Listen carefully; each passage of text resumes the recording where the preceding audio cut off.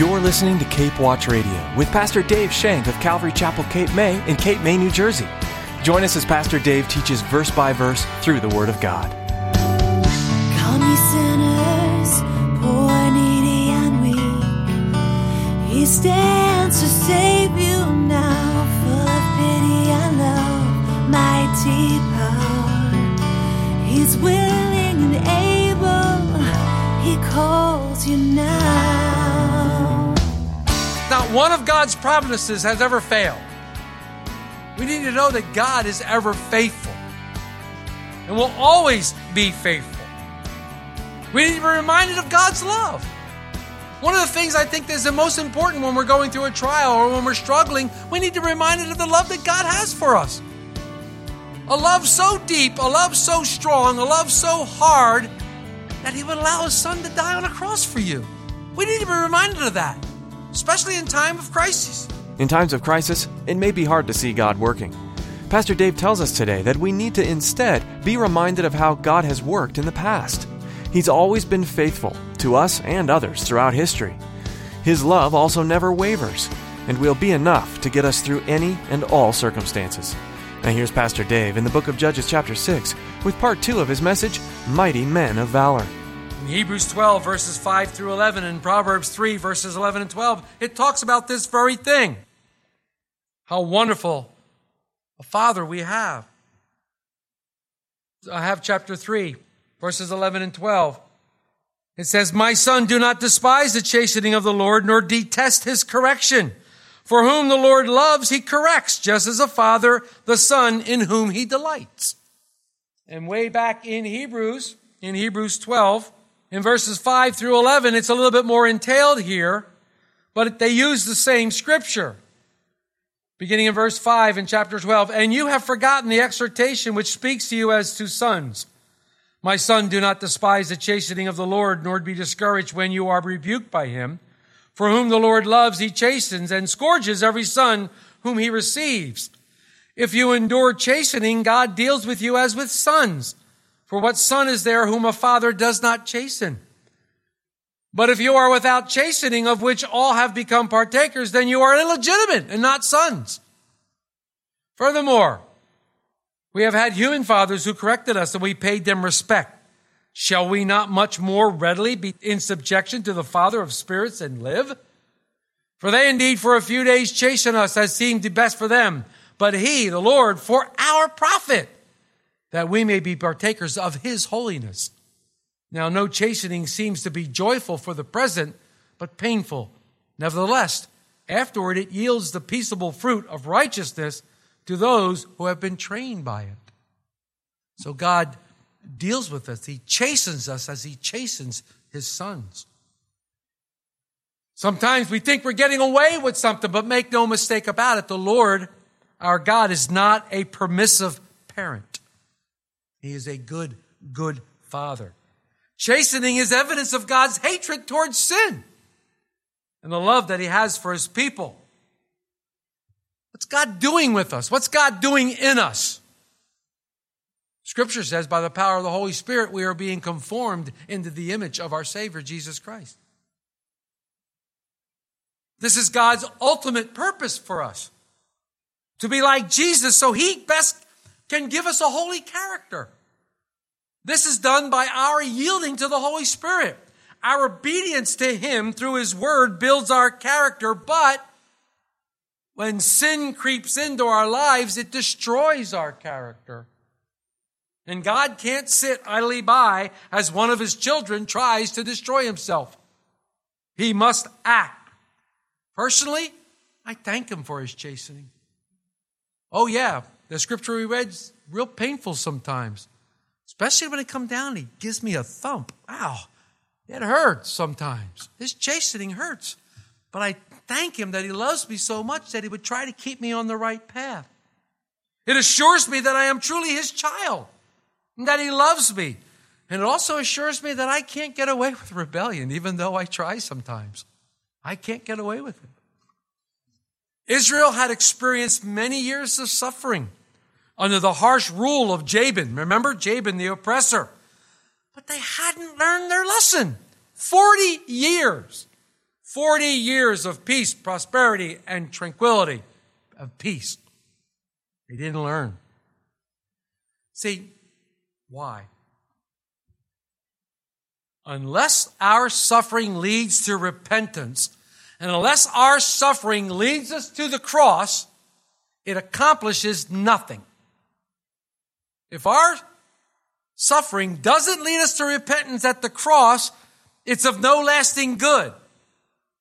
And unless our repentance is evidence of a holy desire to turn from our sin and not just escape the pain, then it's no more than remorse. It's not true repentance. This is what was happening with Israel. They hadn't truly repented. They were just glad that the oppression was over. They hadn't truly repented. So if we look at verses 1 through 5 now, the children of Israel did evil in the sight of the Lord.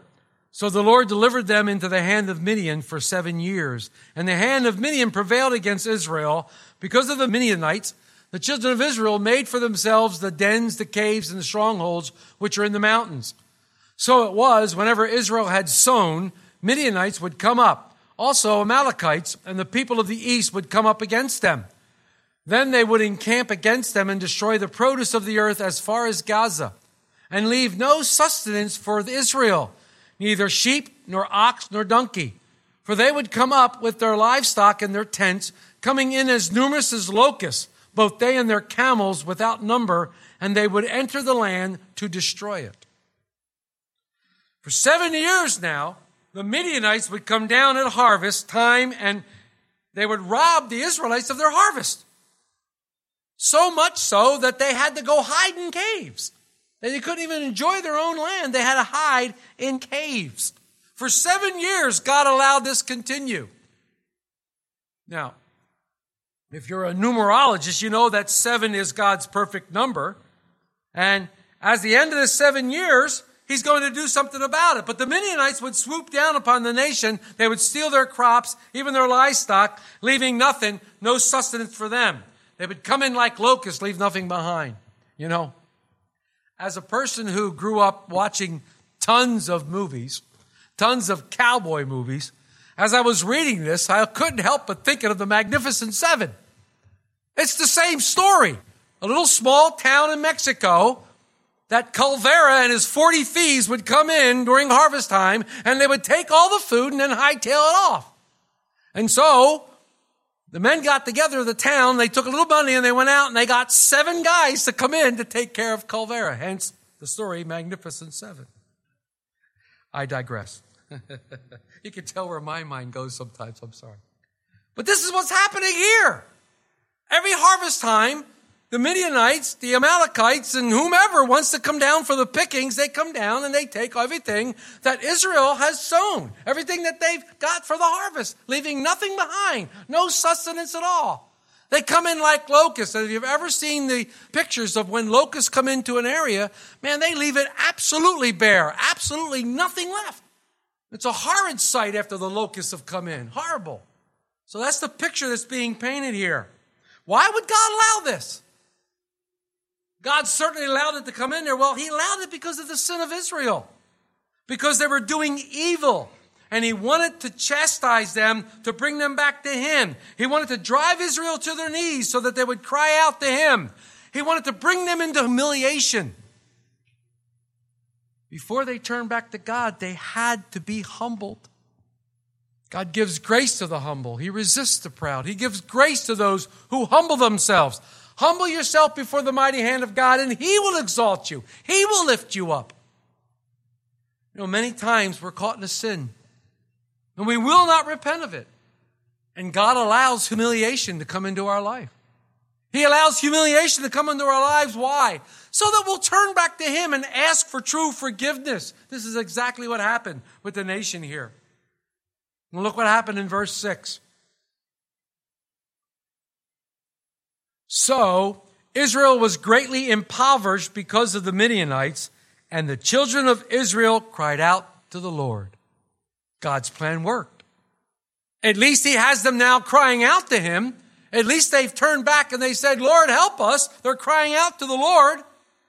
They had this 7 long years, this season of humiliation, of fruitless labor, of poverty, of dominion by an oppressive power.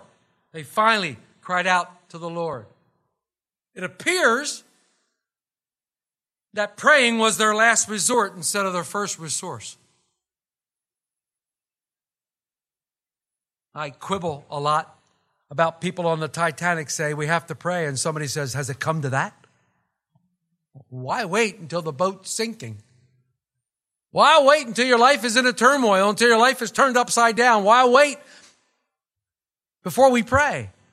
But for some reason, things have to get really, really bad in our lives before we decide to say, you know what? I need to pray. Instead of that being our first response. Instead of that being our first response, we have to pray. But sometimes the Lord has to corner us. The Lord has to get us into a corner and humble us so that we will cry out. The Lord knows our stubborn heart. The Lord knows the rebellion that we're in. Oh, the heart is deceitfully wicked. Who can know it? Oh, the Lord knows it. And He knows just what He needs to do to each one of you and me to get us to that point where we're going to cry out, Uncle, Father. We cry out to the Lord. Help. We would continue to walk with Him and serve with Him and not do evil in His sight. We would never be in these precarious situations in the first place. But that's another story. Israel cries out to God in despair, and that's the third part of the cycle, remember? Disobedience, discipline, despair. They're in despair. Oh, the Lord can help us. The Lord has to help us in this. So they cry out to the Lord. An interesting thing happens here. He sends them a prophet. He sends them a prophet. Now, this is early on in the nation as far as the historia comes along, but you know from reading scriptures, Israel doesn't have great faith in prophets. They never seem to do real well with prophets, having killed them all, basically. But God sends to Israel a prophet. Let's look at 7 through 10.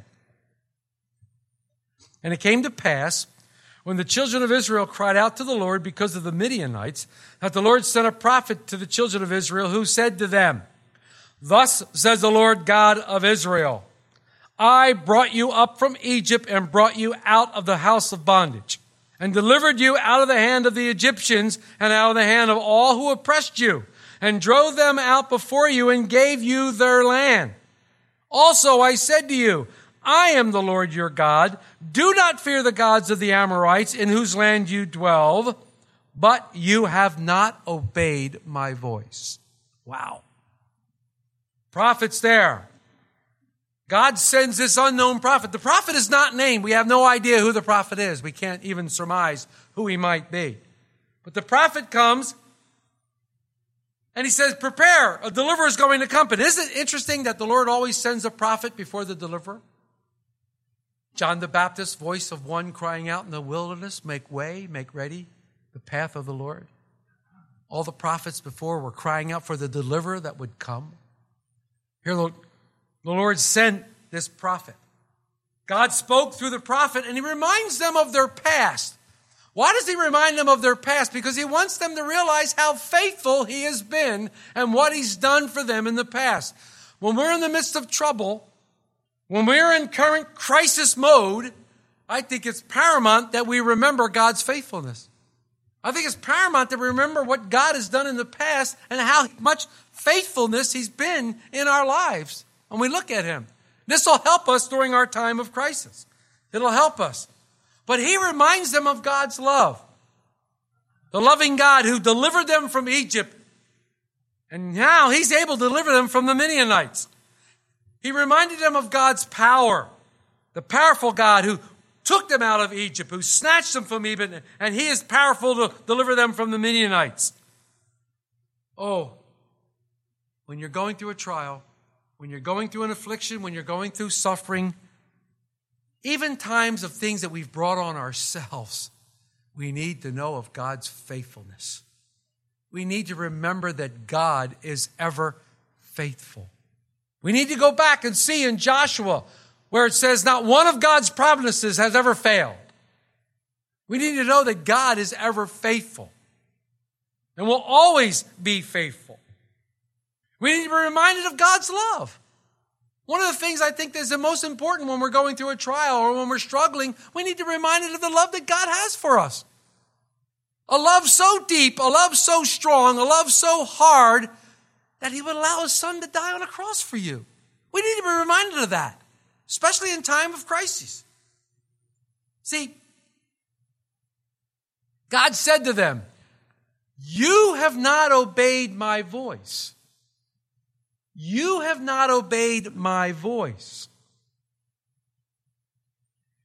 In verse 6 it says, "So Israel greatly impoverished because of the Midianites." Israel thought it was the Midianites who were the problem. Israel's thinking, well, wait a minute. The Midianites are the problem. Get rid of the Midianites. I'm not going to say that right. And we won't have a problem. Get rid of these guys and we won't have a problem. Not thinking that they were the problem. They were the problem. Oh, how easy it is to blame others. God sent his messenger to tell them who the real problem was. You haven't obeyed my voice, Israel. Excuse me? The Midianites taking all our grain. Midianites are beating us up and doing horrible things. And you're blaming us? Right. Why do you think I sent the Midianites? You haven't obeyed my voice. God always gets to the heart of the problem. And the heart of the matter is always our heart. The heart of the matter is always our heart. And God gets right to it. Israel was disobedient. Israel thought the Midianites were the real problem. And it's human nature. It's human nature when something goes wrong. Let's throw somebody else under the bus. Let's throw somebody else under the bus so they can get the blame. I certainly aren't wrong. Oh, how horrible my sin looks on you. Oh, how horrible the sin that I have looks upon you. Upon me, it doesn't look so bad. But oh, when I see it in you, oh my gosh. We love to blame others. We love to look at others and say it's their fault, not my fault. The message of the prophet shows that when Israel cried out to the Lord, they didn't understand that they were the problem. Their cry to God did not mean that they recognized their sin or repented of it. Doesn't mean that they recognized it or repented of it. But let me say this. Crying out to God is a good place to start. It's a great place to start. It's a great place to make that turnaround. Great place to make that move. You haven't obeyed my voice. Ooh. That's the kind of thing I don't want to hear from the Lord. I don't want to get a phone call on my cell phone. Dave, this is the Lord. You haven't obeyed my voice. I don't want to hear that. Cry out to God. Enter our hero. Enter Gideon. Just the farmer. Kind of like Mac Yazar standing up in front of 450,000 people at Woodstock. I'm just the farmer. Gideon was just a farmer. That's what he did. He was an ordinary guy. And God was going to call them to deliver Israel from the hand of the Midianites.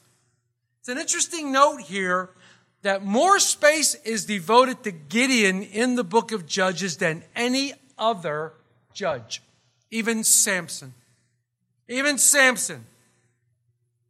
As I said earlier, Gideon is the only judge where the struggles with his faith is recorded. Gideon then becomes a great encouragement to us. He becomes a great encouragement to us as we struggle with our faith. Gideon encourages us as we struggle with the idea, can God really use me? Can God really use me? Can God really get anything out of me? Can I really be used by God? Well, Gideon's the story for you, man. And while we studied Gideon, we can answer many questions that come to our mind when we're going through trials, when we're going through afflictions, when we're going through testing, when we're going through chastising. We ask questions like, does God really care about me? Does God really know what he's doing? How many of you have ever asked that question? I've asked that question. God, do you really know what you're doing? Things look totally out of control. Lord, what's going on here? God, will you really take care of me? And God, do you really keep your promises? The first answer to the first question is found in verses 11 through 13. Let's look at those now. Now the angel of the Lord came and sat under a tidnith tree, which was in Ophrah, which belonged to Joash the Abiezrite, while his son Gideon threshed wheat in a winepress in order to hide it from the Midianites. The angel of the Lord appeared to him and said to him, "The Lord is with you, you mighty man of valor." Gideon said to him, "Oh, my Lord, if the Lord is with us, why then has all this happened to us? And where are all his miracles of which our fathers told us about? Did not the Lord bring us up from Egypt? But now the Lord has forsaken us and delivered us into the hands of the Midianites." God had certainly chastised Israel with the Midianites. And they cried out to help. He sent them a prophet to make way for the deliverer. But Israel showed no sign of true repentance. And God's heart was moved. God's heart was moved, and his mercy was extended towards his children like a good, good father that he is. Isaiah the prophet said something really interesting in Isaiah 63. You don't have to turn there. I'll do that for you. In Isaiah 63, beginning in verse 9,